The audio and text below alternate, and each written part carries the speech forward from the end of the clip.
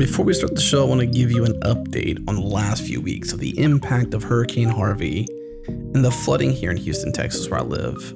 First off, my family and I were safe. Our property is safe. We were not flooded. On Friday, August 25th, this Category 4 hurricane called Hurricane Harvey made landfall in Corpus Christi, which is 4 hours southeast of Houston, where I live. They predicted it would stall out, head back into the Gulf of Mexico, strengthen, and then head northeast towards Houston, and that's exactly what it did. There's what's known as the dirty side of a hurricane. It's the upper right-hand side of a hurricane that carries the most moisture, the strongest winds, and that dirty side of the hurricane stalled over Houston, Texas for 2.5 days, dropping nearly 50 inches of rainfall on the greater Houston area. Now, to truly understand the gravity of this, you have to understand that we normally get around 50 inches of rain in an entire year. With Harvey, we got that in 2 days. And this was in every way a record-breaking storm. Verified. It's verified. It's a record-breaking storm. There was massive catastrophic flooding all around Houston. Many of our friends have lost everything, and several friends of ours, their houses are still underwater right now as I speak.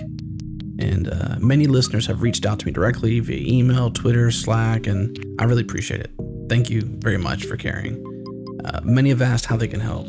Here are 2 websites where you can go and give money, donate cleanup supplies, or even organize a crew and come here to Houston and help someone clean up.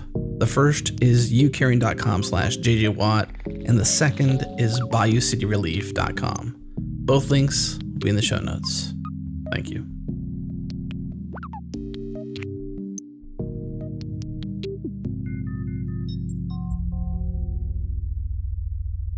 Bandwidth for Changelog is provided by Fastly. Learn more at fastly.com, and we're hosted on Linode servers. Head to linode.com/changelog.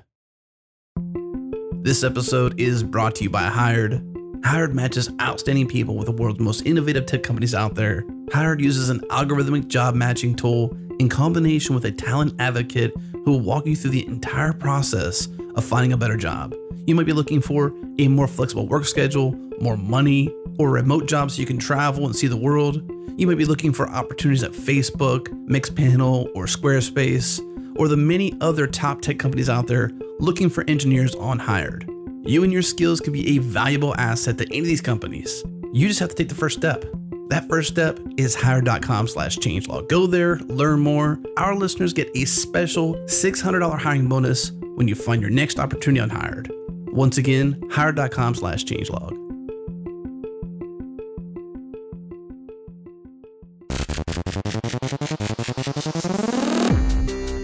From Changelog Media, you're listening to the Changelog, a podcast featuring the hackers, leaders, and innovators of open source. I'm Adam Stacoviak, editor-in-chief of Changelog. On this episode, I talk with Karolina Szczur about community building remote-first teams, the hiring process in tech, product development, and the inclusivity factor of website performance.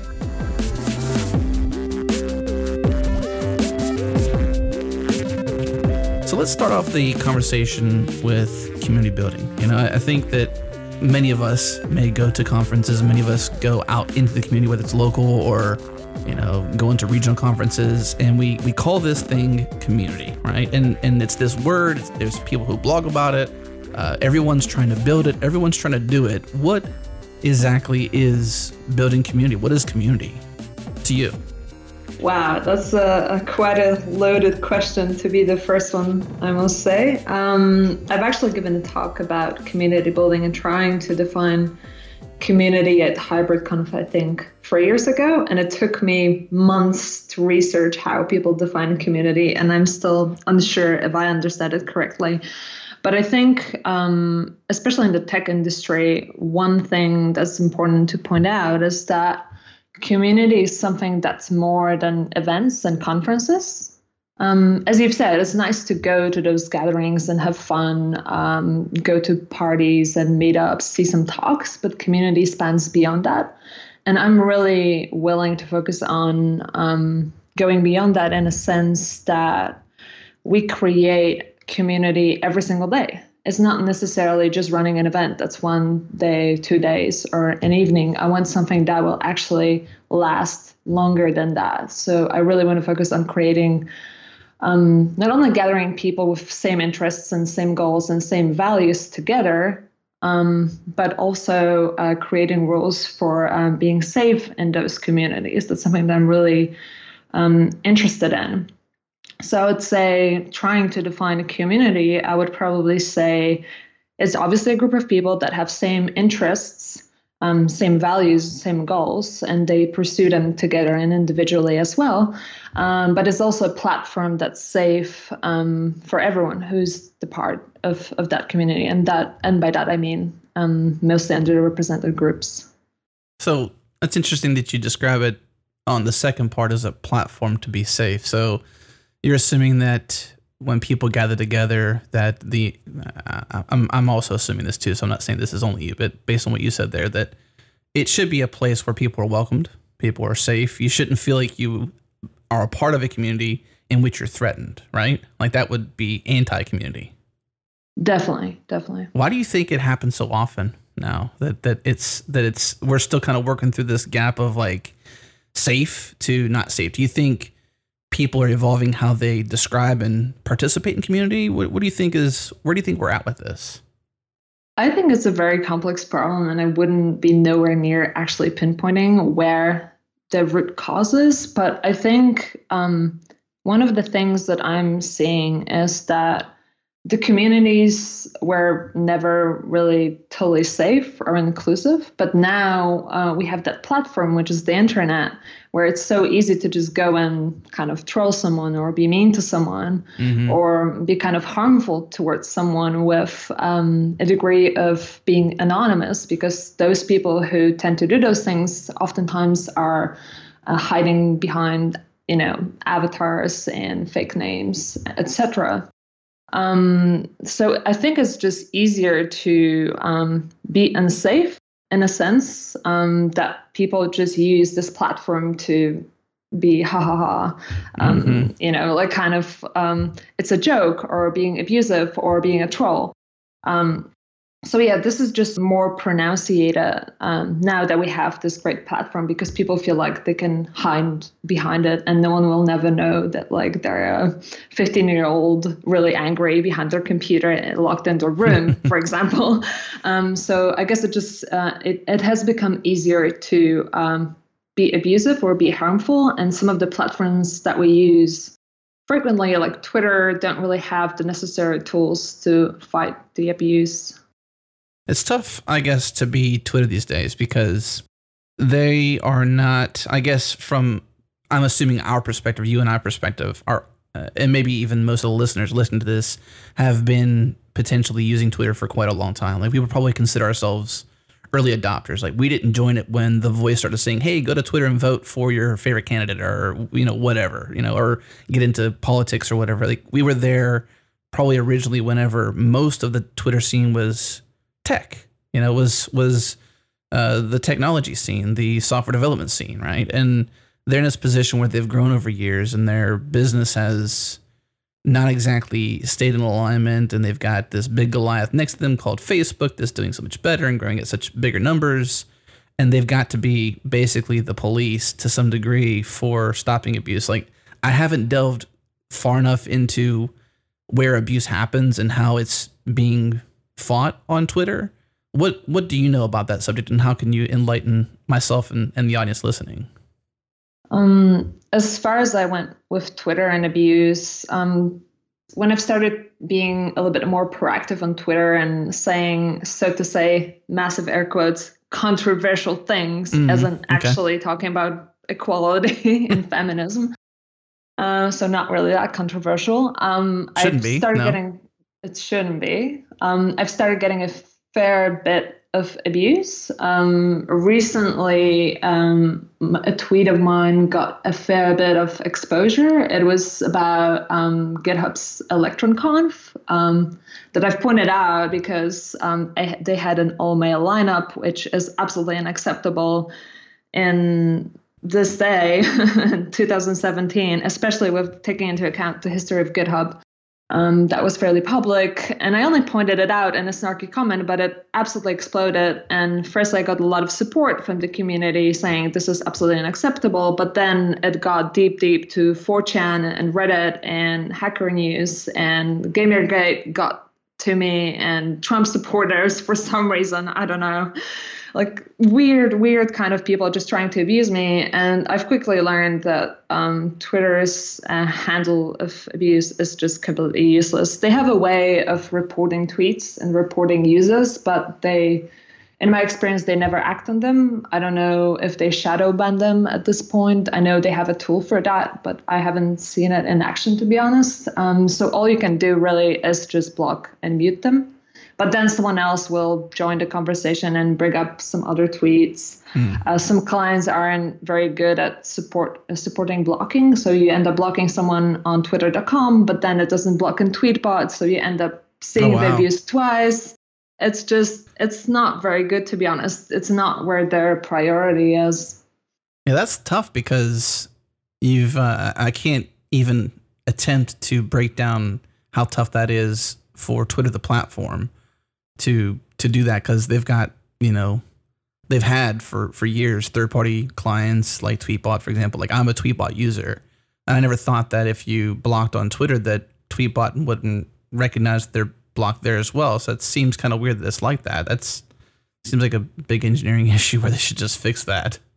Honestly, it's just inconsistency, so to say. Sometimes it actually works properly, but sometimes some of the people still surface. It's very inconsistent. So I feel like it's either like third-party clients or just API problems. I can't really speak because I've never worked with Twitter API, so I don't know how good it is. So we spoke to the sides of community where, it's a platform to be safe.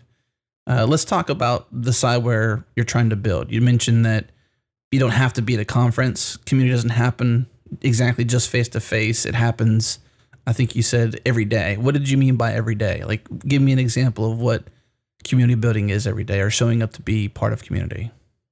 Sure.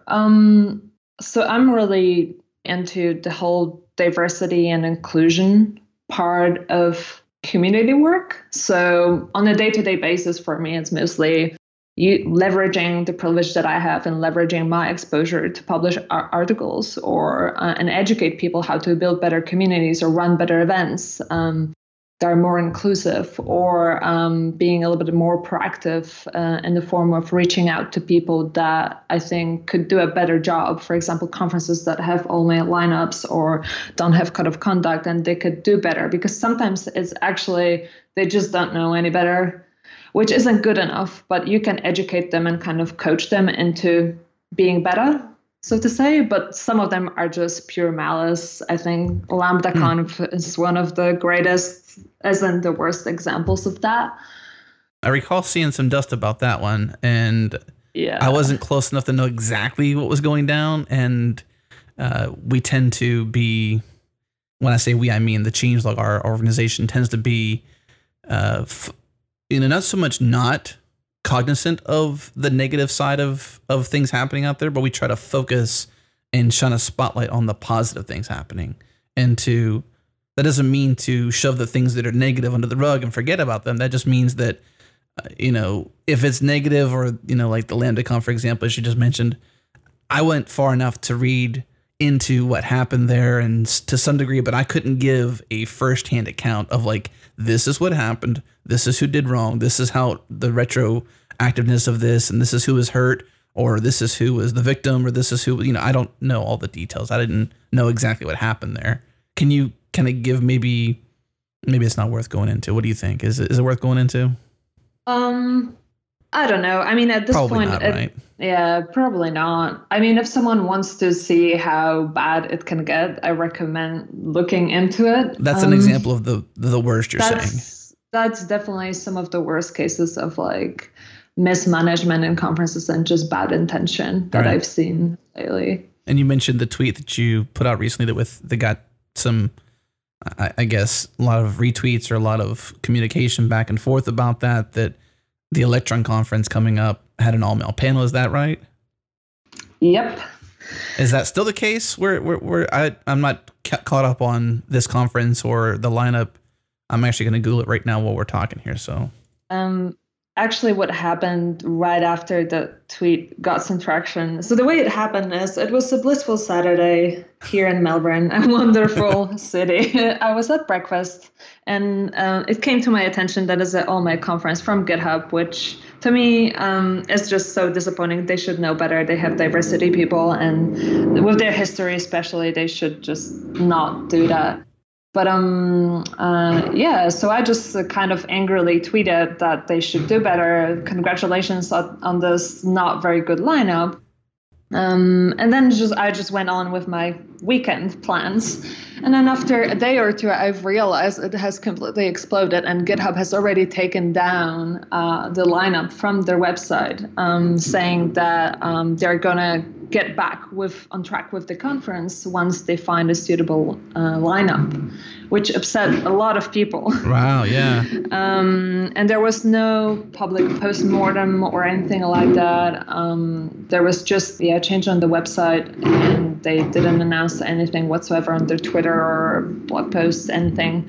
And I've reached out to them, to the head of diversity of GitHub, and they've decided they're not gonna publicize what mistakes they've made. So they completely didn't really wanted to have like public record of it happening in a way, I guess. And they didn't want to say, oh, openly, we've made a mistake and this is why it happened. And we're fixing it right now. So to me, it was poorly handled, but I guess they're revisiting those choices. So that's beneficial to the community. How far back was this tweet? How current is this? Days, weeks? Few weeks, I would say. I was on vacation last week, so that's why I'm sort of out of the loop big time, because like when I go on vacation, I do my best to disconnect. And so I'm assuming at least a couple weeks back, because this is something I would have definitely heard about. And as you'd mentioned, and listeners, you could probably go there now, electronconf.com.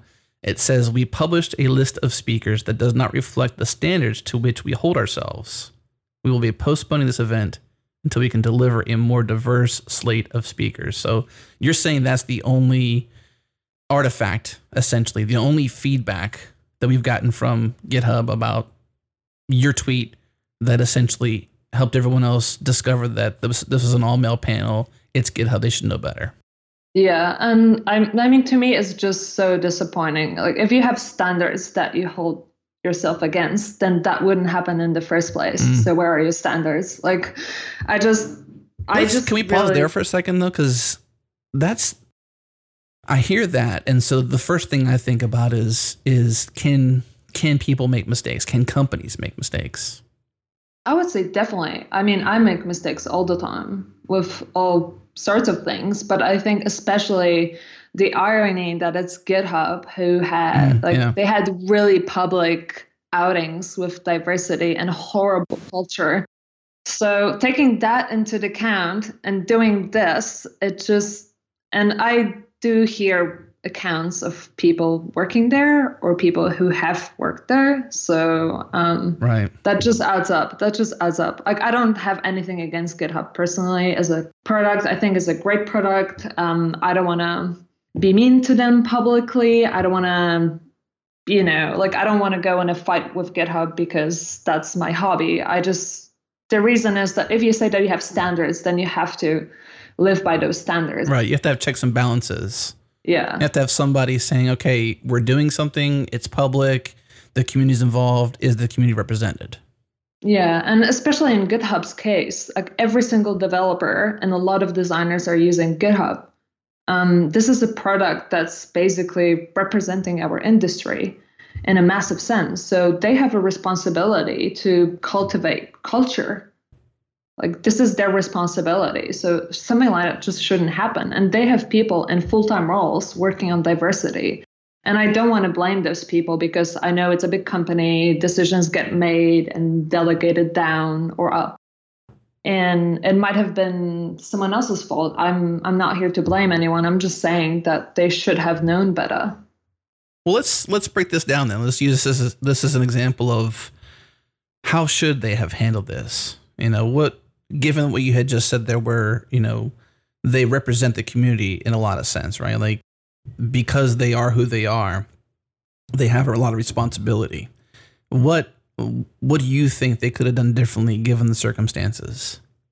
I mean, every single time. So when I run events, I mostly explicitly use a call for speakers process, which obviously invites everyone to apply. And we worked very hard at JSConf and CSISConf Australia last year to make that process even better and to foster an anonymous process that will bring more women and more underrepresented groups into our conference, which is really tricky because, again, the process is anonymous.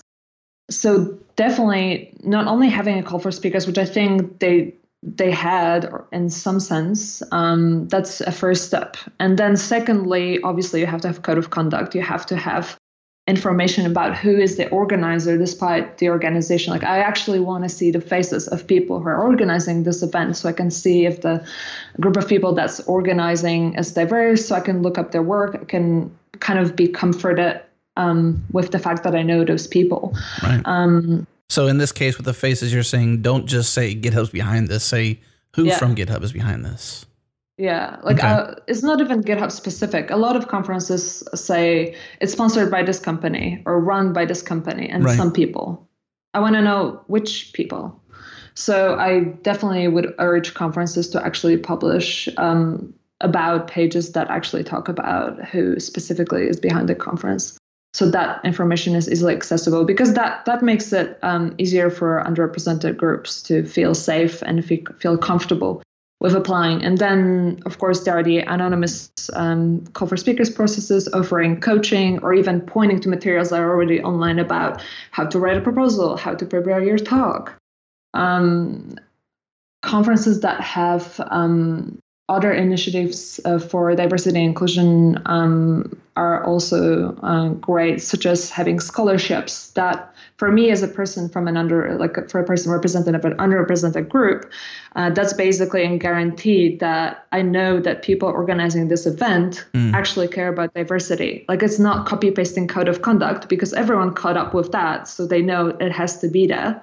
But to me, that doesn't mean anything at this point. Like, anyone can copy paste it and they do nothing else. Like, that's pointless. Yeah. So if I hear you correctly, what you're seeing behind the code of conduct, that it shouldn't be, let's go out there and see what the community, what the standard is, and let's copy it and paste it, put it on our site, and boom, check that box. You're saying that it should be more intentional. Yeah. So, I mean, again, code of conduct has become a standard at this point. Basically, there are very few conferences that don't have code of conduct. But my question as an organizer and as a participant in conferences, as a speaker or as an attendee, is how do you enforce it if something bad happens? Do you have a plan? Have you coached your staff on how to handle that? Right. Do you have scholarships for underrepresented groups where you give out tickets for free? Do you have gender neutral bathrooms? Do you have food that caters to all of the diets that people have who are attending your event? Do you have parties and side events that are not entirely focused on alcohol? All of those things. So there's a list of things that I'm actually working on releasing as an open source project, kind of like an inclusive conference checklist to help organizers go through it. But I would say that code of conduct is just literally tip of an iceberg.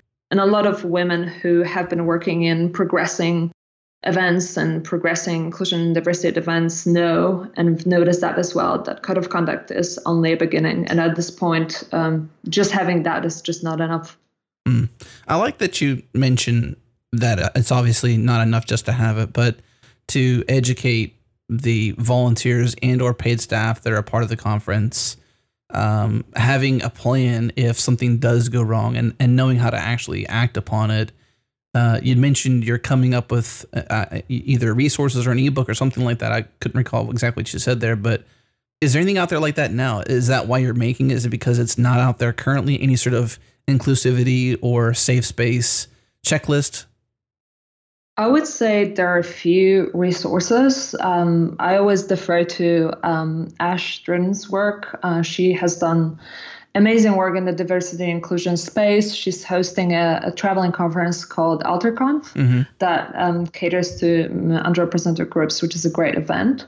So she has published extensive materials on diversity and inclusion in general and conference-wise as well.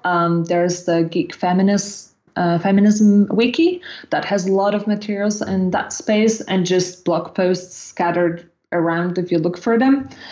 And then obviously you can look up some events that just have a lot of visibility and really high standards, such as JSConf EU that I'm part of, JSConf Australia, and CSSConf as well, usually hold themselves against the same standards. So we try to do basically everything that's and this should be an industry standard and more, which is really hard work. But yeah, I guess a long way around this question. The answer is there is no centralized resource that would be an ebook or a really long article saying these are the things that you should be doing, go and do them, which is why I'm trying to start with a checklist that conference organizers can just look through and think which areas they should be focusing on. And then maybe in the future, I will publish a book. I have an outline of a inclusive events book, but I just honestly don't have the time and funds to focus on writing a book right now.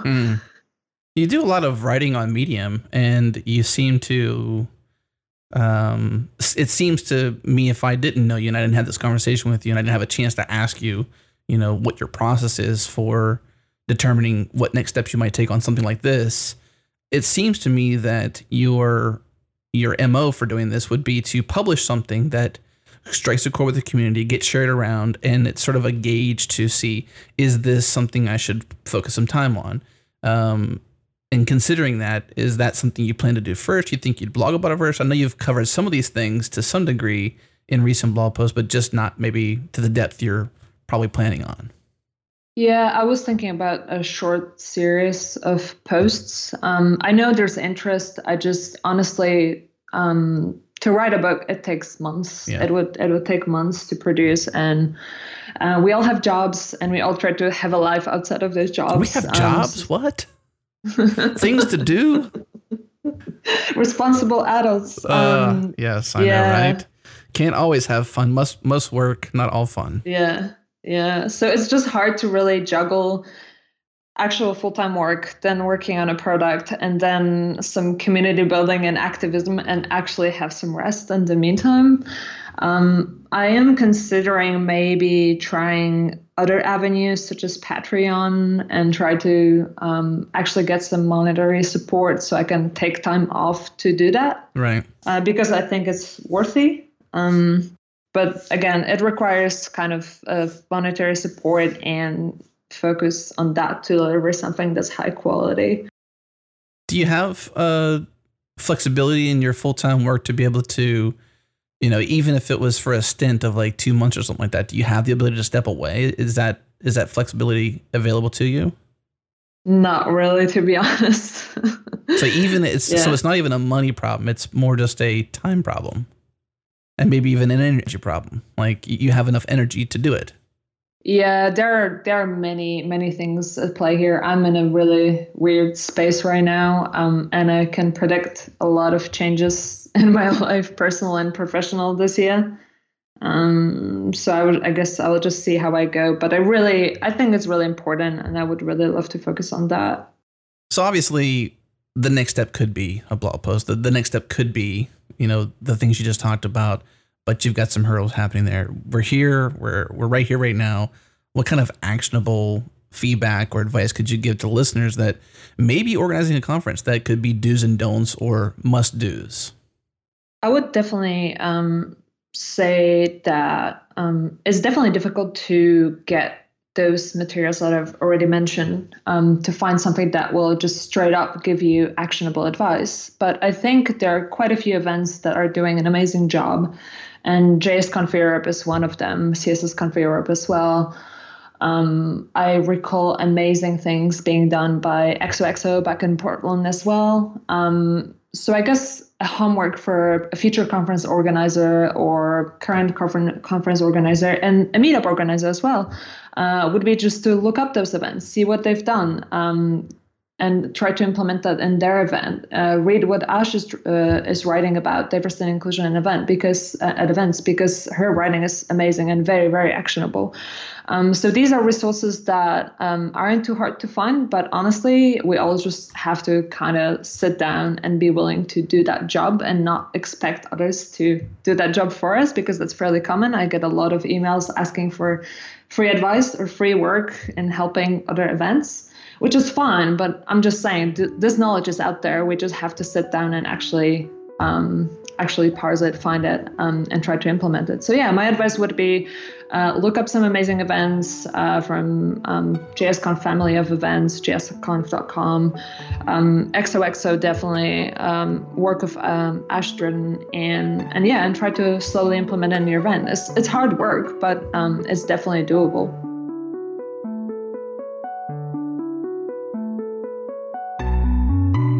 After the break, Karolina and I talk about building teams, specifically teams that are remote first. We break down what that means, why it's important, and we also talk about the dark side of being a remote worker, the impact of real-time communications like Slack, maintaining work-life balance, being able to work 8, play 8, and sleep 8, something I try to do every single day. All this and more after the break.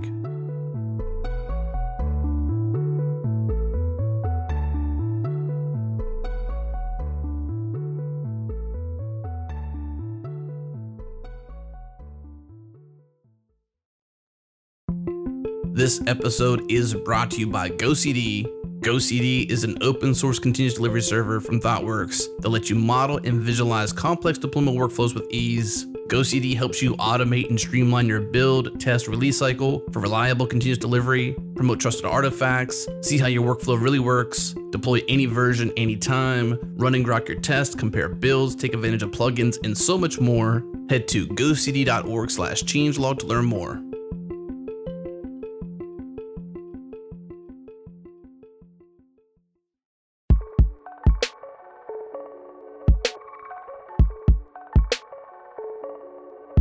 So my background in terms of what you may know now is as a podcaster, right? Like running the Changelog, doing what we do here. But prior to this, before I was, a professional podcaster, so to speak, like somebody who did this full time, I was primarily a designer, product manager, UX designer. That would be the camp I camped out in, right? And I worked for this nonprofit called Pure Charity, still an awesome place to go, purecharity.com. And we started out there as a remote developer team. And part of the team was centralized in Rogers, Arkansas, and everyone else was distributed throughout. It just happened to be at the time, Texas and Missouri. So I don't know why those two states in the United States, but those two states. And over time, as the company grew, we started to hire more people in what we call, in air quotes, in-house, right? In the localized office. Everyone else was distributed. And it started to turn into this us versus them scenario. And I don't know how we got there, but we attempted to build I thought we were trying to build a remote company, a remote distributed company. And it didn't seem that way. And at some point, it became an us versus them battle. And next thing you know, we're just, it wasn't always at war. It just always seemed like there was some sort of anxiety between an us versus them scenario. And it was like developers trying to make the product and business, trying to dictate where it should go. All this crazy stuff, right? But you've written this deep blog post on building remote teams first. That's my story, so to speak, into remote teams. And I could probably go deeper than that with you, but let's open that up. Let's talk about building remote teams. What are people doing right? What are people doing wrong? And what do you think about the story I just shared with you? Oh, that's a big topic. So just to give a little bit of background, I've been working remotely for at least 6 years, I think. Before I moved to Melbourne, I was living in Krakow, where I was born, and that's Central Europe, back in Poland. And I used to work with mostly US East and West Coast, which usually meant no overlap whatsoever. So late nights for meetings, some pajama meetings, all the fun times. And I kind of got into remote work by accident. I was just frustrated by the state of the industry in Poland. I was frustrated by low pay and nothing interesting coming up. So I kind of ventured into looking for something elsewhere, other countries in Europe and US. And US was an obvious choice because technology industry there is just much bigger. So I had to learn quite quickly what remote actually meant and how to make it work for myself and the teams I was working with. And wow, in terms of advice, at that point, there was almost nothing, no resources. I think the only thing that was available to read about remoteness was actually the book published by Basecamp's co-founder, the remote book, which I still would definitely recommend because it's great. I've read portions of it, but I've mostly listened to it. I'm an Audible type of person. Like I will buy 4 or 5 books from Audible and listen to them, that week before I'd read a book. I don't know why I'm like that, but I've listened to it and it's a phenomenal book. I think it's also a good book about running a company in general. Like it doesn't have to be remote specific. It talks about meetings and pointlessly taking people's time without reason. And I think that you can apply that advice to any organization, not necessarily remote. So I think that was the only resource available at that time. And then afterwards, a lot of companies popped up that were remote first, such as Buffer or Help Scout, that I think still kind of lead that space right now. They publish a lot of articles quite frequently about remote culture, working together in general, which I think is a great starting point if you're looking into starting a company. I think it's harder when you transition.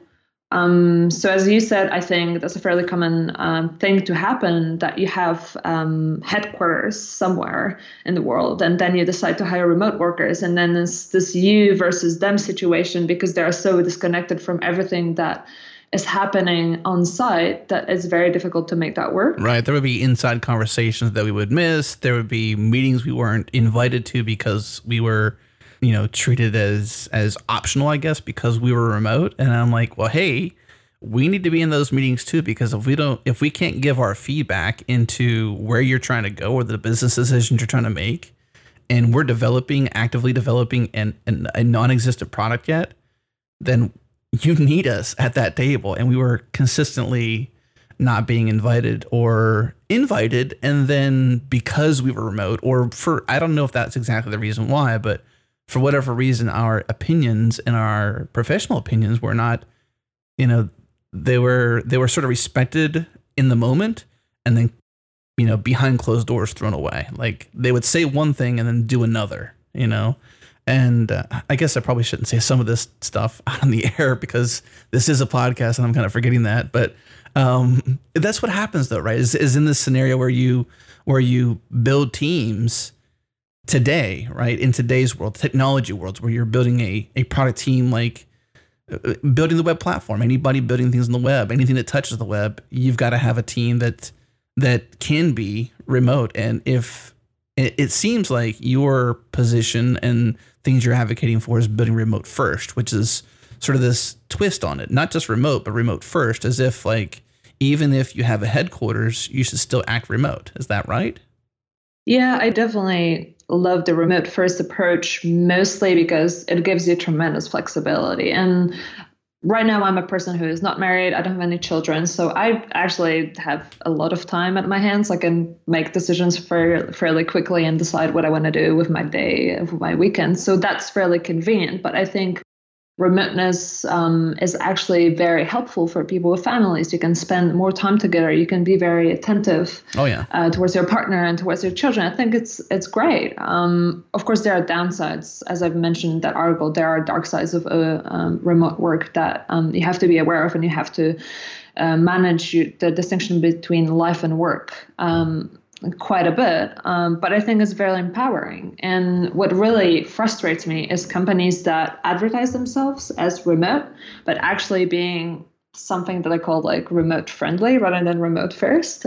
So they would say, oh, you can work from anywhere, but actually it's only within this country anywhere, which is a fairly popular thing to see, not only in the US, but also Australia, which basically prevents you to, like, if you're an immigrant in Australia, so to say. It prevents you from traveling extensively to see your family, which isn't really a happy place to be in. Yeah, family's kind of important, right?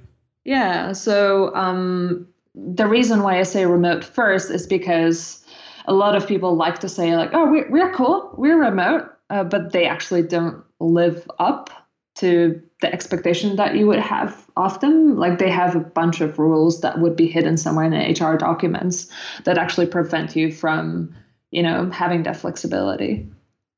Do you think some of these things are stemming from policies or tools available that makes it hard? Like it seems like your point there was work anywhere, but anywhere in the US or anywhere in Australia, not to be able to, live. I think you're originally from Poland, right? Yes. So you probably want to go back to Poland to see family. Oh, definitely. And you can't, it sounds like.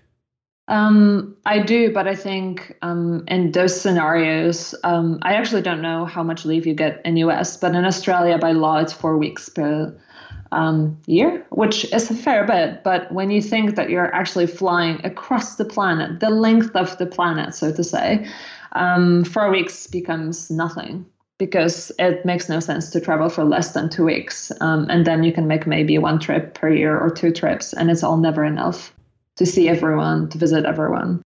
So it becomes like a really kind of stressful position to be in. Because you can only go back once a year, basically. Yeah. You're sort of forced into it because of the distance traveled. Yeah. And there's a cost. Yeah. I think to fly from here to come see you in Australia would be like at least 18 or 19 hours. Yeah. So that's like a day, like an entire day on a plane. Not any fun, for one. And two, just the time. Like, who wants to spend 20 hours on a plane? No one. Right? You get used to it, but yeah. And if you got like 10 days or 14 days of leave, as you said, 2 weeks, you said 4 weeks mandatory, but you can do that. You're spending 2 of the days traveling just on the plane. And then you've probably got some time going to and from the plane and all the decompression that you've got to do preparatory to go onto a plane and like, cause you don't just get off the plane and start partying, right? You get off the plane and potentially maybe crash for like another 12 hours or something like that and recharge and then become a human again. Yeah. I had some trips that were entirely ruined by jet lag, like just entirely. But answering the question, I think the lack of full support for being a remote first company is firstly policy. I think in the tech industry, we have so many tools. We have amazing engineers and designers and managers. We are perfectly capable of executing on this. Some people just choose not to, and they just really like to micromanage people and control what they do as if they weren't adults, which is something that just blows my mind, and it just annoys me like every day when I think about it. But secondly, there's something else that I think goes unmentioned, but I think is important from the company standpoint, which is tax. So there are 2 problems from the company standpoint and from the employee standpoint. If you're working remotely and you're in Europe, let's say you're working with someone from New York. You're never an employee. You're just a consultant who happens to be working full time. You get no perks, you get no insurance or anything. You just get paid on a given day. But that creates a problem for the company, taking into account recent legislation in the US and other countries as well. You can't really hire consultants on a full-time basis. You will get in tax trouble. And if you're an employee for, let's say, an Australian company, you can't travel outside of Australia for more than, I think, 3 months a year, because then you get into tax gray area, as in, should you be paying tax in Australia or where you travel to? And it all gets complicated. And I think people who write about being a digital nomad or I think digital nomad just makes it, this is my favorite not word. You're not a fan, it sounds like. I'm not a fan of the whole fake glamour of digital nomad and just saying digital nomad. Although I definitely enjoy the lifestyle, and I think it's great that we have that possibility. But I think when people talk about like, it's so great, you can have no responsibilities and travel all the time and see those beautiful places, I think actually there's a lot of logistics to executing on it. tax is one of them. And then security like insurance or in Australia, superannuation, which is basically your retirement fund. All of those things you have to take care of if you're working remotely as effectively a full-time consultant, because companies who hire remotely oftentimes don't have an entity in every single country where they have people from. So that's like less glamorous side of remote that might prevent some companies from hiring people remotely. Yeah. It sounds like some of these things may be out of the company's ability to control, though. Like you'd mentioned legislation for the United States, or the law which you mentioned in Australia where you can't leave more than 3 weeks. Is there something that companies can change to be more remote first, or at least more respectful of the need to be able to not only travel the world for pleasure, but also for just to see family? I mean, just for the reasons why anybody should be able to, if given the right kind of job where you can not be in the presence of everybody else involved, be remote, which is that whole point. If you have that kind of job, then to allow that to happen, to take place. Yeah, I think as especially bigger companies have capabilities to have legal advice. They have in-house legal advisors, so they can figure out how long is it actually possible to be away from the country where you're actually employed at, and not get into trouble company-wise and employee-wise, and then just help those people go there and work from there. It honestly bases on trust, despite of obviously overcoming those issues, the legal issues and tax issues, and so on. I think it's about trust. Like, let's not treat each other like children, like we are adults. So trust people that they will do their work no matter where they are. Of course, some people will fail at that, but then you fire those people, or you have performance reviews with them, and you pointed out that it's not working out. So there are ways of overcoming that, and there are ways of successfully having remote-first companies or remote-friendly companies, and letting people just have their freedom and be happy in their lives, because that will create happier employees, and that's what we want, I think. But it seems like a lot of companies are confused about that. So the digital nomad, this whole idea, it sounded like you said you weren't a fan of the advocating the glamorous side of it. What do you mean by that? I think I'm mostly not fond of the expression. I think something about it just sounds cheesy and horrible, and I can't really pinpoint what it is. Yeah, digital nomad. Digital nomad. Every single time I say it, it just icks me. I don't know. I can't really pinpoint. World traveler. I agree. I don't think that the term, like, if I were that person, if I were doing that, I wouldn't call I think it's become common because that's the terminology people most associate to it. But I guess the nomading is, I don't know. I'm not really sure, because I feel similar to you, how you feel, but I don't feel exactly the same, because I kind of get what nomad means. And it's like, well, maybe I wouldn't attach the digital part. I'd just be like, hey, I'm nomading right now. I'm traveling the world. Yeah, definitely. I think I don't have a particular problem with the notion. Like, I've traveled a bunch. I've spoken at many conferences. For 2 years, basically, I had no home. I was in my country for maybe like 6 months, and then 6 months traveling, which was great. But I think long term, it's not really sustainable. Like, you not only spend a lot of money traveling, secondly, it gets really lonely. And I think it's cool to look at people's Instagrams and like, oh my God, they're in all of those beaches in Thailand, as everyone is. Like posting fancy photos. But I think especially you, you're a photographer. Like, I have to pause you because I was on your I guess, would you call it your exposure site? Is that what you would call it?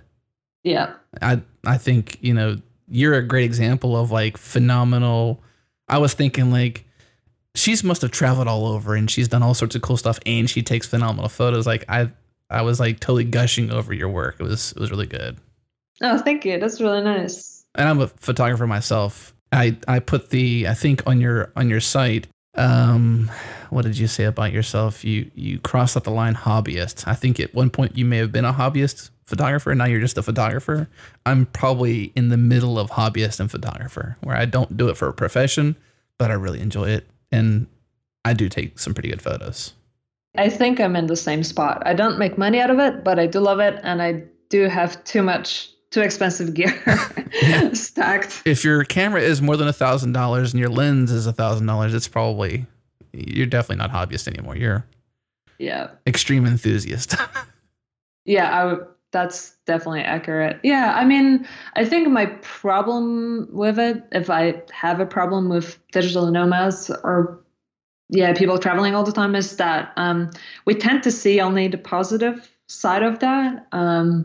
Like, it's so nice to be in all of those locations, and you can take great photos that will make everyone that you know really envious.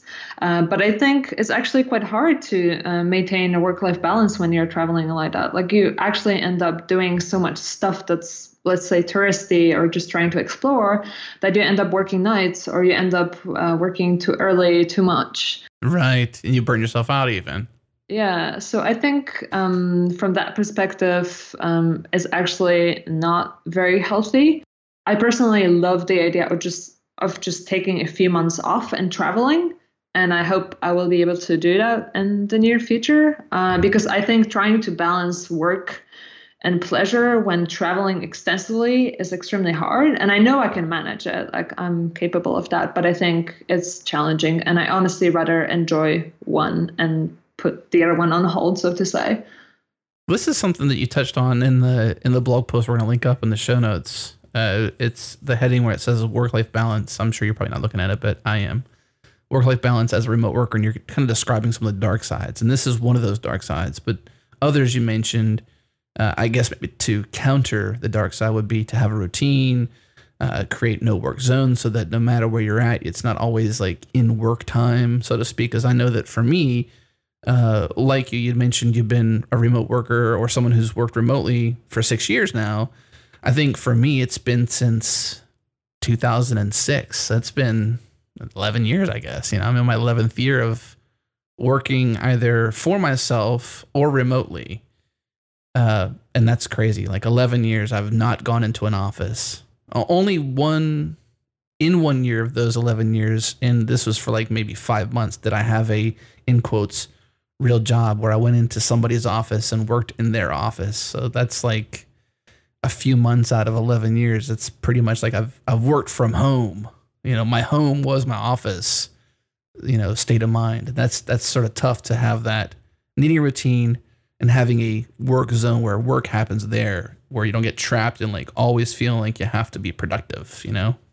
Definitely. It's really hard to disconnect, especially if you don't have a big apartment or a big house. Then it becomes even more tricky. I'm lucky enough to actually have a room that's a separate office. Huge advocate of that. Yeah. Yeah. So I actually go there to work. It's like work happens in there. When I'm not in there, I'm not doing the work. Yeah. So yeah, you might be on the couch, but you're actually just browsing Twitter and doing nothing. You're not working. So that's the problem with laptops, though. They kind of go with you anywhere, right? So you but you have to have the rule, right? You have to be disciplined enough to say, if I'm going to be working, it's going to be in that room. It may still be a laptop. I'm not chained to that desk, but I do work in there, and try to make it a rule where that happens probably 90% of the time. That's what I'd say to myself. Like, there's one or two things that I do that aren't in this room which I'm in now that's work related. Like, I'll do some work stuff outside of that room, but it's only a few tasks, and I've sort of set a rule for myself. I know my boundaries, basically, is that I think having a boundary can protect you from the dark side of like always feeling like you have to be working or have to be productive. Yeah, I think it's really important to make sure these are in place, especially if you're a solo founder or you're running a podcast of your own or you're self-employed. You kind of have this urge, like, there's so many things to do. I have to keep working all the time. And you're working from home, then you basically can't disconnect ever, which really negatively impacts your life, your mental state, the level of burnout you have. I think it's really important. And it's also really important to find things that really make you happy and really make you disconnect. For me, that's going to yoga. For me, that's going to a coffee shop with a book, no devices, and enjoying a cup of coffee with a book, and which is really nice. That sounds fun. Yeah. going to a coffee shop with a book and no devices. So that means you're leaving your phone at home too, right? Or is that a no? I usually have it with me, but I don't use it. So you act like it's not there. Good job. Yeah, I just don't care. I love reading paperback books. I think they're superior to digital, and I will keep my opinion forever. Yeah, I just think, especially, in a remote scenario, it's so easy to find yourself like, oh, when was the last time I left home? Especially in winter. Not for me, but I know people who actually ask themselves that question. Yeah. And I say, well, that's not very good. Like, you should at least go for a walk, or like go to the store, go to a coffee shop, meet up with someone, because you have to compensate for the lack of human interaction, or interacting only with one or two people. I think you need the vitamin D too from the sun. You got to have that. Like, definitely. if not, then you got bad things will happen to your skin. I don't know, right? You turn into Batman. I don't know. Something, yeah. You change colors. Who knows? You just or lack of color. Who knows what? But like the close to community, that conversation we had there. I'm going to ask you this question. So you'd got a couple companies mentioned here on your blog post, but you'd mentioned a couple during this conversation. Help Scout was one of them, and I believe Buffer was another. What other companies could people look to emulate, both one as somebody who's an employer or running their own company, or two, looking at employees within a company and saying, can I model similar things? Can I follow their blogs? Who is out there to model? I would say hands down Basecamp, on not only remote, but just company culture in general. These are my go-tos.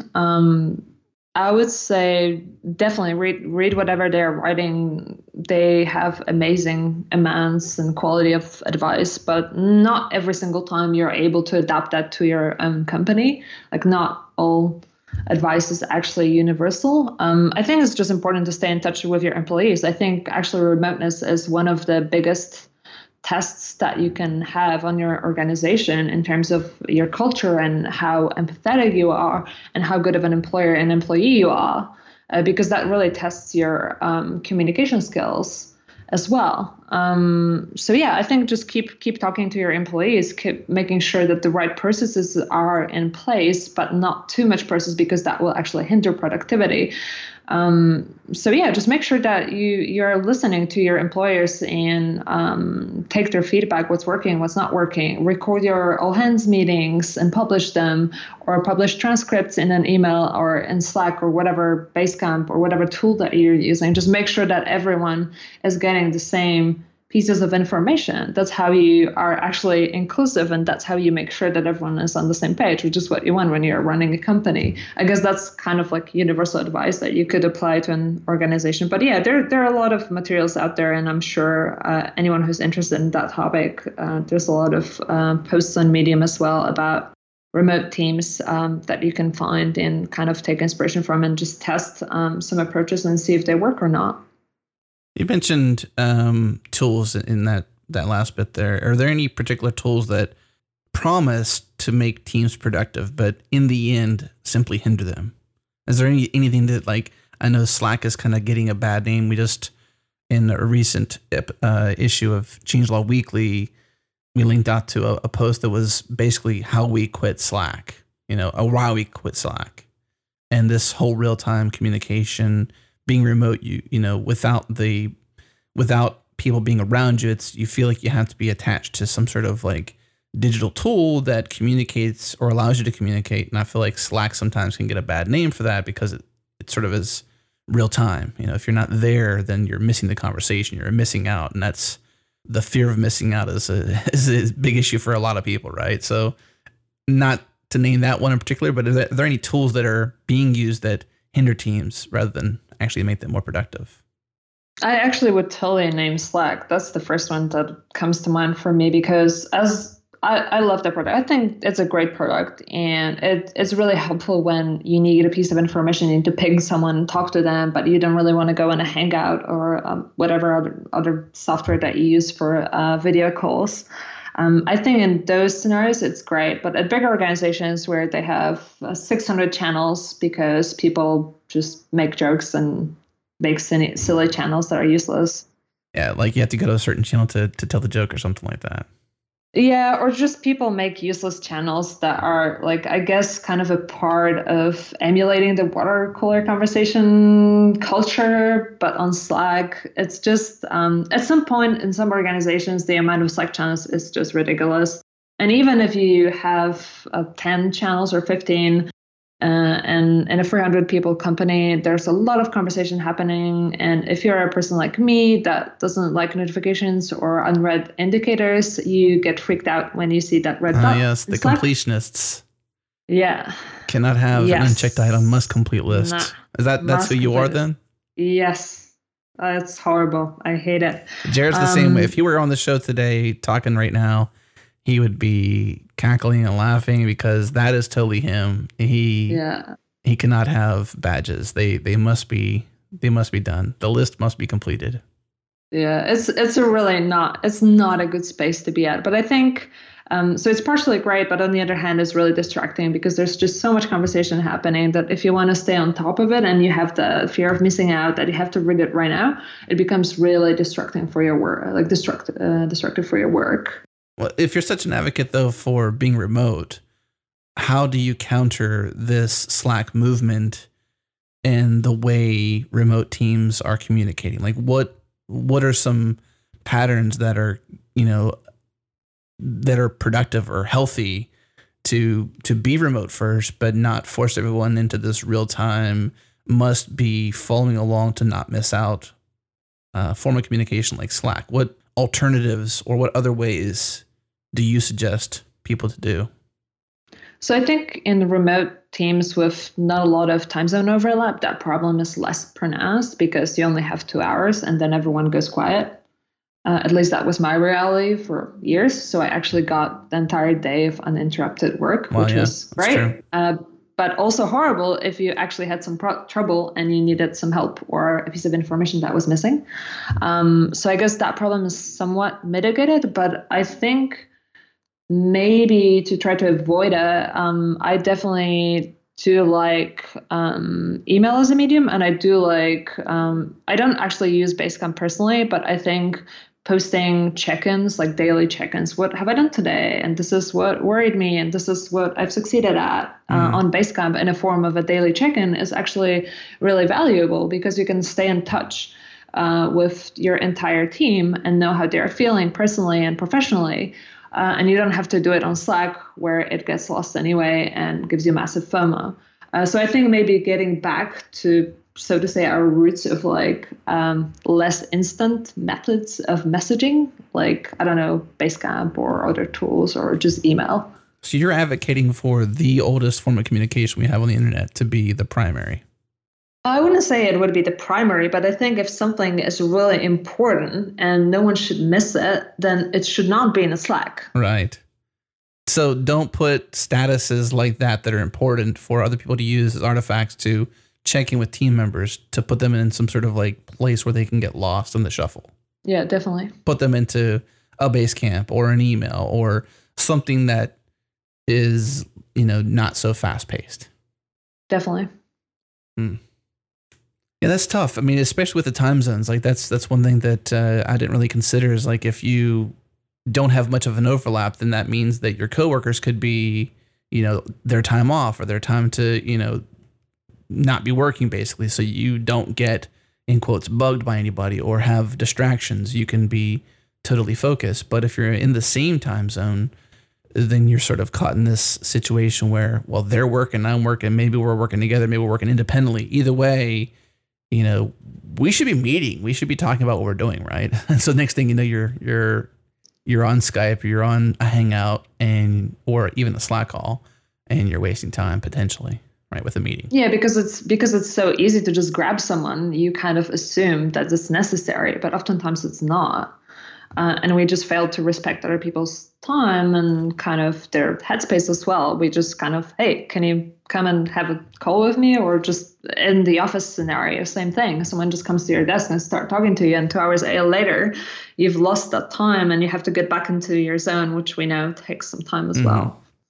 Smaller teams, though, don't have very fast-paced Slack. So I would say like 10 people, 15 people plus might be a fast Slack.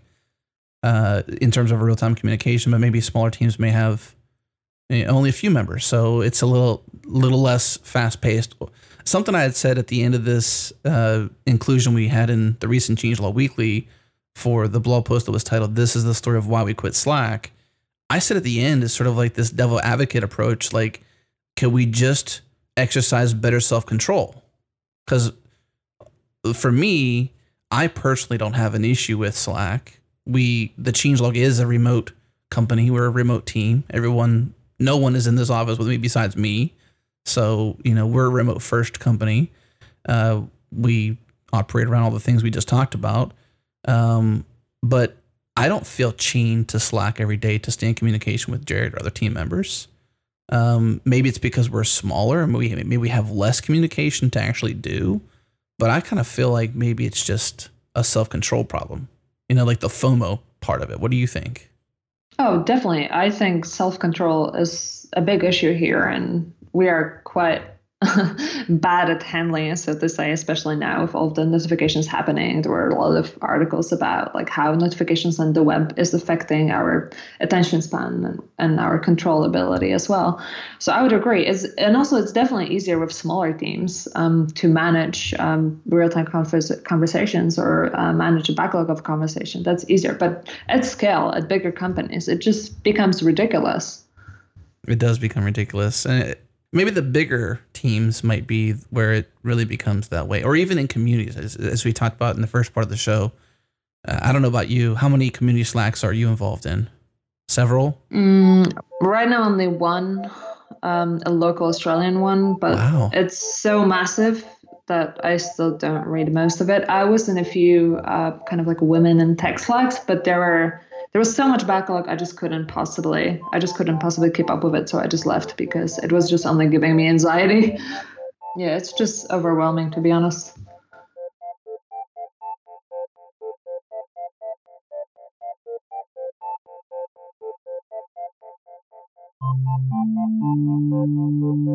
Coming up after the break, Karolina and I talk about website performance and the impact it has on inclusivity. We discuss a problem that most Americans don't get, myself included, lack of bandwidth, and the limited or slow internet connections out there. We have to be more aware of the weight and size of every page view we deliver. And Karolina shares an insight about time you won't want to miss. Stay tuned.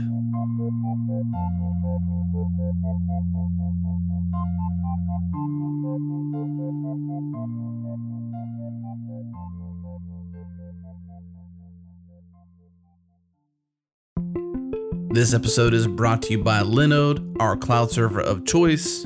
Everything we do here at Changelog is hosted on Linode servers. Pick a plan, pick a distro, and pick a location, and in seconds, deploy your virtual server. Drool-worthy hardware, SSD cloud storage, 40 gigabit network, Intel E5 processors, simple, easy control panel, 9 data centers, 3 regions, anywhere in the world they've got you covered. Head to linode.com/changelog and get $20 in hosting credit.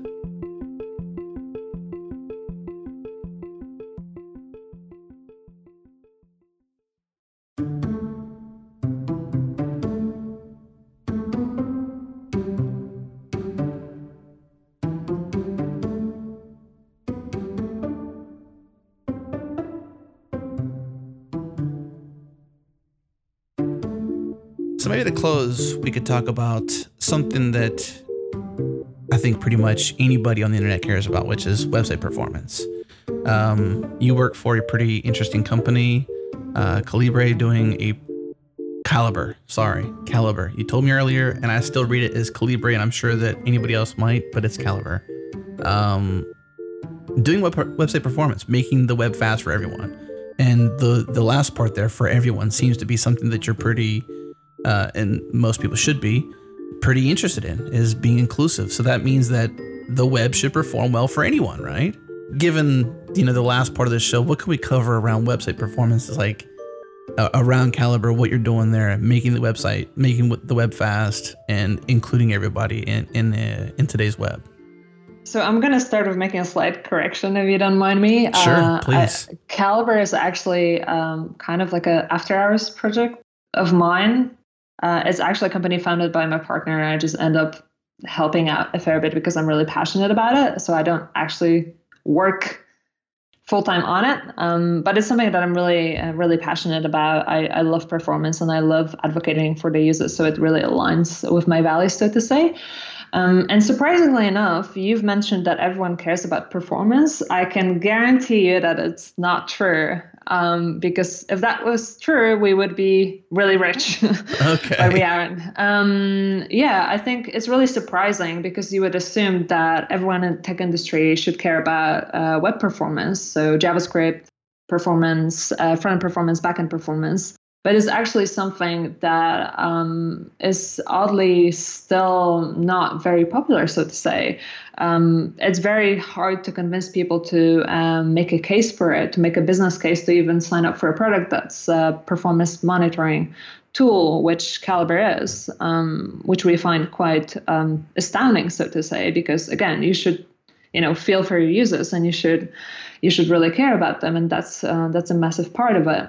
I think a lot of people focus on the user experience part and on the business metrics, so sales, conversions, and so forth, but they fail to recognize that sending 2 megs of JavaScript might not be optimal and might actually prevent people from using your product on a lower, worse device than an iPhone 6, which is probably your phone, because we are all developers and we all have money for $1,000 phone or a $30,000 laptop.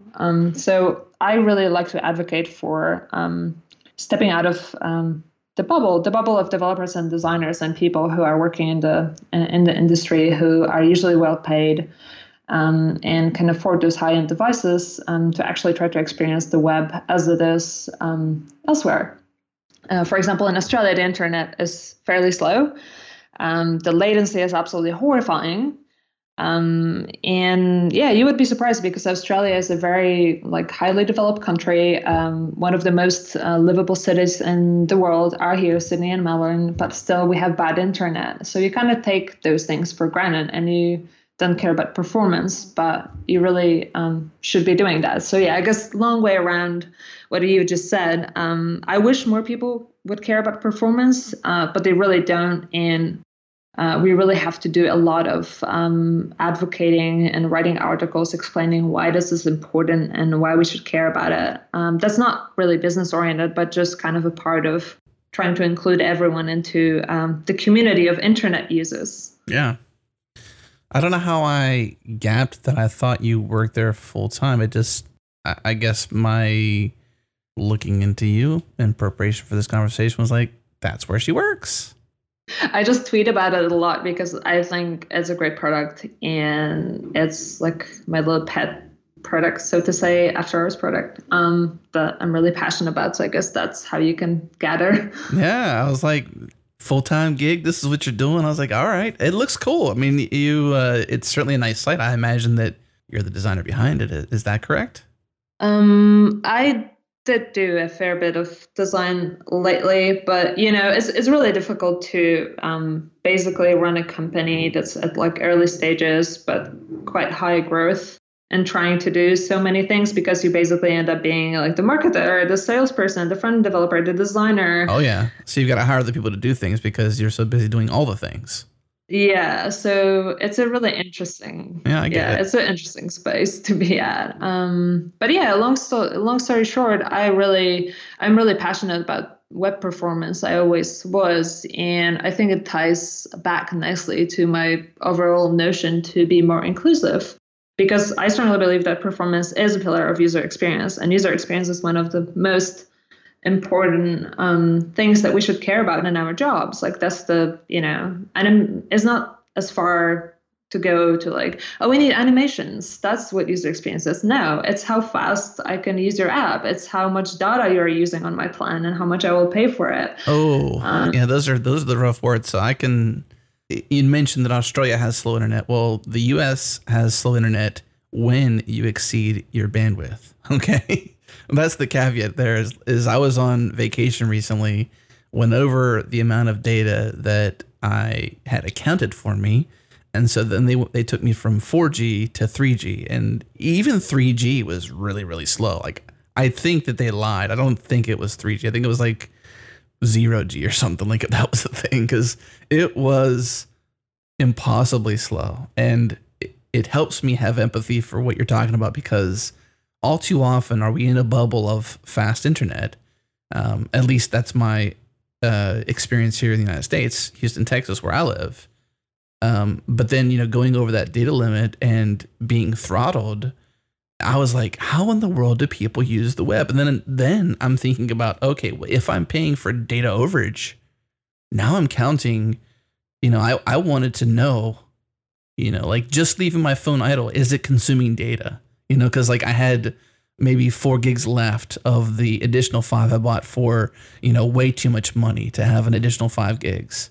And I was just thinking, like, people really should care more about the weight and size of every page view or every request, everything you do, checking email even. It was mind-boggling. I couldn't take it. Yeah. Yeah, I think it's really important to step out of the bubble of fast internet, expensive devices that are like high end and, high-speed internet. Like, it's really important to gain that perspective and user empathy. And yeah, I mean, so often you see updates for iPhone for like 300 megs for a bug fix. It's just mind-boggling. And I think the page width in web apps and websites is one thing, and then another thing is actually the parse and compile of that code, which also takes up the device's CPU, and on mobiles and tablets that becomes cumbersome. So we just fail to think about those things. But there are quite a few people in the performance world, like Adi Osmani, and other Chrome developer relations people, that are doing amazing work on that and trying to build tools to help you audit your apps and websites and try to advocate for understanding performance better. It's just that performance as a topic is still not gaining enough traction because it's just not glamorous, and you can't prove, well, you don't want to hear the arguments for a business case behind it. And I think that's the reason why I guess people are not prioritizing it enough. But I think we absolutely should. Yeah, I don't understand. I guess unless you step out of that bubble, only then, if you're trapped or stuck or forever in that bubble, it's hard to see the outside, and the outside being slower internet, less performable devices, things like that. It's really hard to even consider that it should be a concern, because you're in a position of, well, progress, right? I want the Touch ID. I want these new, whatever the things are, like the latest processor or the newest, coolest screen that goes edge to edge, or whatever it is that's attracting us to that future, to that innovative thing. And so we're attracted to this constantly moving in the name of progress scenario, when there's so many people still catching up, or using devices that cost less, so therefore they perform not quite as well as, an expensive iPhone 6 or 7 or something like that, like it mentioned. It's just so hard to have that empathy. But I think it definitely takes that to change. How do we force people to get that?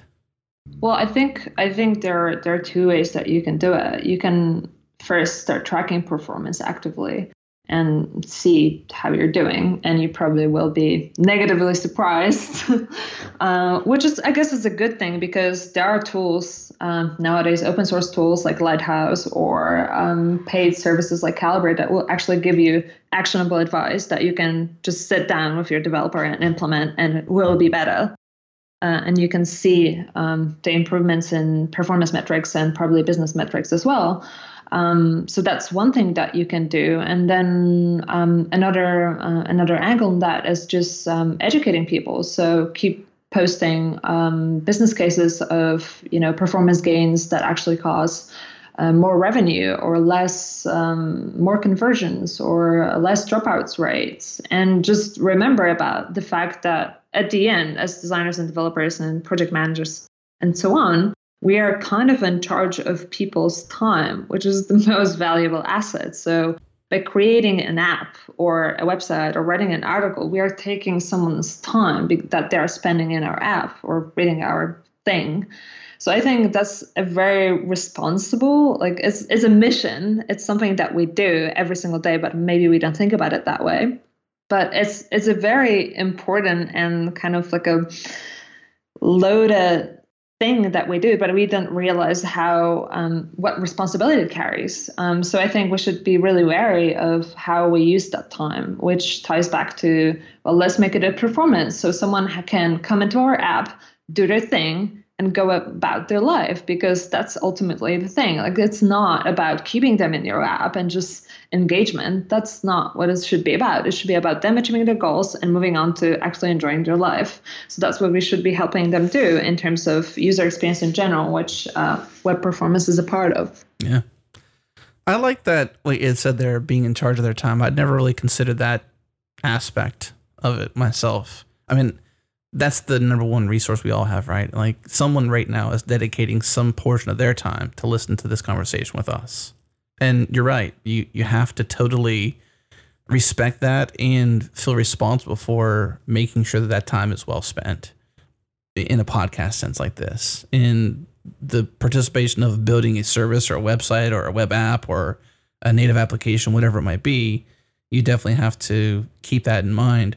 I think we're in a world, though, where it's really hard to understand, like, the next update for this app is 100 megs, or just to download it and install it is 100 megs. And when you're on a limited data plan or you're throttled, no one really, I shouldn't say no one. It's hard to make the case that this shouldn't be 100, it should be 50, or can we make it smaller? Because it's like, what percentage of the world does this really impact, or does it impact me? So I don't care, right? I move on. And that's, I think, is the hard sell of this kind of situation. Is like, if it doesn't impact me, well, I don't care. I mean, I care personally, but it's like, that's the mentality of whomever might be in charge of making change, you know? I think some of the people are just lacking the overall context of internet connectivity. So they don't look at those stats because stats are boring, or I don't know, they have other things to do. But only 50% of people are actually connected right now. So only 50% are using the internet. To me, that's just mind-blowing. So my question would be, what is preventing the other people of getting connected? And then in some countries, downloading a Facebook app update, which is like 200 megs or 300 megs, would be, there's like months' wage to buy that data on the plan in their country. Like, these are stats that you can look up in doing some research or reading the Akamai Internet Connectivity Report, which is quite lengthy but very fascinating. And you can learn about those things, like how much data does it take to load The Verge 100 times? Well, a lot, because it's a very heavy website.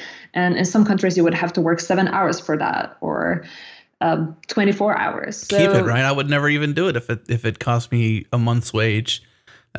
Biggest culprits probably, online ads, display ads, huge amounts of JavaScript. We've talked about that with Brendan Ike on an episode of Request for Commits, the, web performance, the weight of the website, all these different things that happen, the performance of the device because of all the, JavaScript running in the browser that doesn't really impact the goal of the page. It's just there to display an ad so it can sell you something. Yeah. It's technically sustain that website, but you get what I'm trying to say. Yeah. So I think if people maybe had more context in how connected we are currently, and how the devices look, and how expensive it is to have a plan, and how much data you get per month, they maybe would be more careful about what they ship to their users. I don't know. When Verizon's on TV and they say Verizon Unlimited, it's like when you say something, it's true kind of thing. It's like, well, hey, Verizon's Unlimited, or Sprint's Unlimited, or AT&T's Unlimited, or name your internet provider / internet connector, ISP, wherever in the world, Unlimited. You kind of feel like everybody else has the same access, but they don't. And that's the part that I don't want to be the Debbie Downer, but that's the part for me, is like, it's just such a hard battle to fight. But I'm glad you're fighting it, because you seem very passionate about it, and we need people fighting for it. That's for sure. I'm trying. Do you get that though? Like that because, one advertiser says unlimited and then the next thing that becomes the accepted norm? Yeah, definitely. I would say in like some of the first world countries, yes. But in Australia, there's no provider with unlimited data, as far as I know. And even back in Poland, there isn't one. You can get data very cheaply, but unlimited isn't a thing. That's a shame because I would say that not being accessible isn't the shame. The shame part of that is that if you live in the bubble, right, and you don't look outside the bubble, it's hard to recognize that isn't the scenario for someone else. You know what I mean? So like if for me, having Verizon Unlimited is accessible and I never look outside the bubble to see if it's accessible to you, I can't empathize with your position or your scenario, your circumstance. If I don't look outside that bubble, I never get that perspective, and we need that. Definitely. I think actually everything that we talked about today ties back on kind of trying to challenge yourself and question yourself in a way. Like, is the thing that I'm doing actually the industry standard? Should it be the industry standard? Is this inclusive of everyone? Am I making the web a better place? Like, I think that should be a part of our daily job as designers and developers and builders of the web. And oftentimes I don't see that happening. So I wish more people were kind of challenging themselves in that way and asking those questions and kind of advocating for not only their users who are actually maybe paying their money, but just underrepresented communities. I couldn't have said it better myself, and that's the perfect place to leave this conversation. So thank you so much for your time today. It was so awesome to meet you, have this conversation, and dig deep into all these passions you have, and certainly open my eyes to some new scenarios. And I like the idea. Challenge yourself. And we'll leave it there. So thank you very much. Thank you for having me. All right. Thank you for tuning into the Changelog this week. If you enjoyed the show, share it with a friend, rate us on Apple Podcasts. And thanks to our sponsors, Hired, Linode, and GoCD. Also thanks to Fastly, our bandwidth partner. Head to fastly.com to learn more. We host everything we do on Linode cloud servers and at linode.com/changelog. Check them out, support the show. This episode was hosted by myself, Adam Stacoviak, and it's edited by Jonathan Youngblood. And the awesome music you've been hearing is produced by the mysterious Breakmaster Cylinder. You can find more episodes just like this at changelog.com or by subscribing wherever you get your podcasts. Thanks for listening.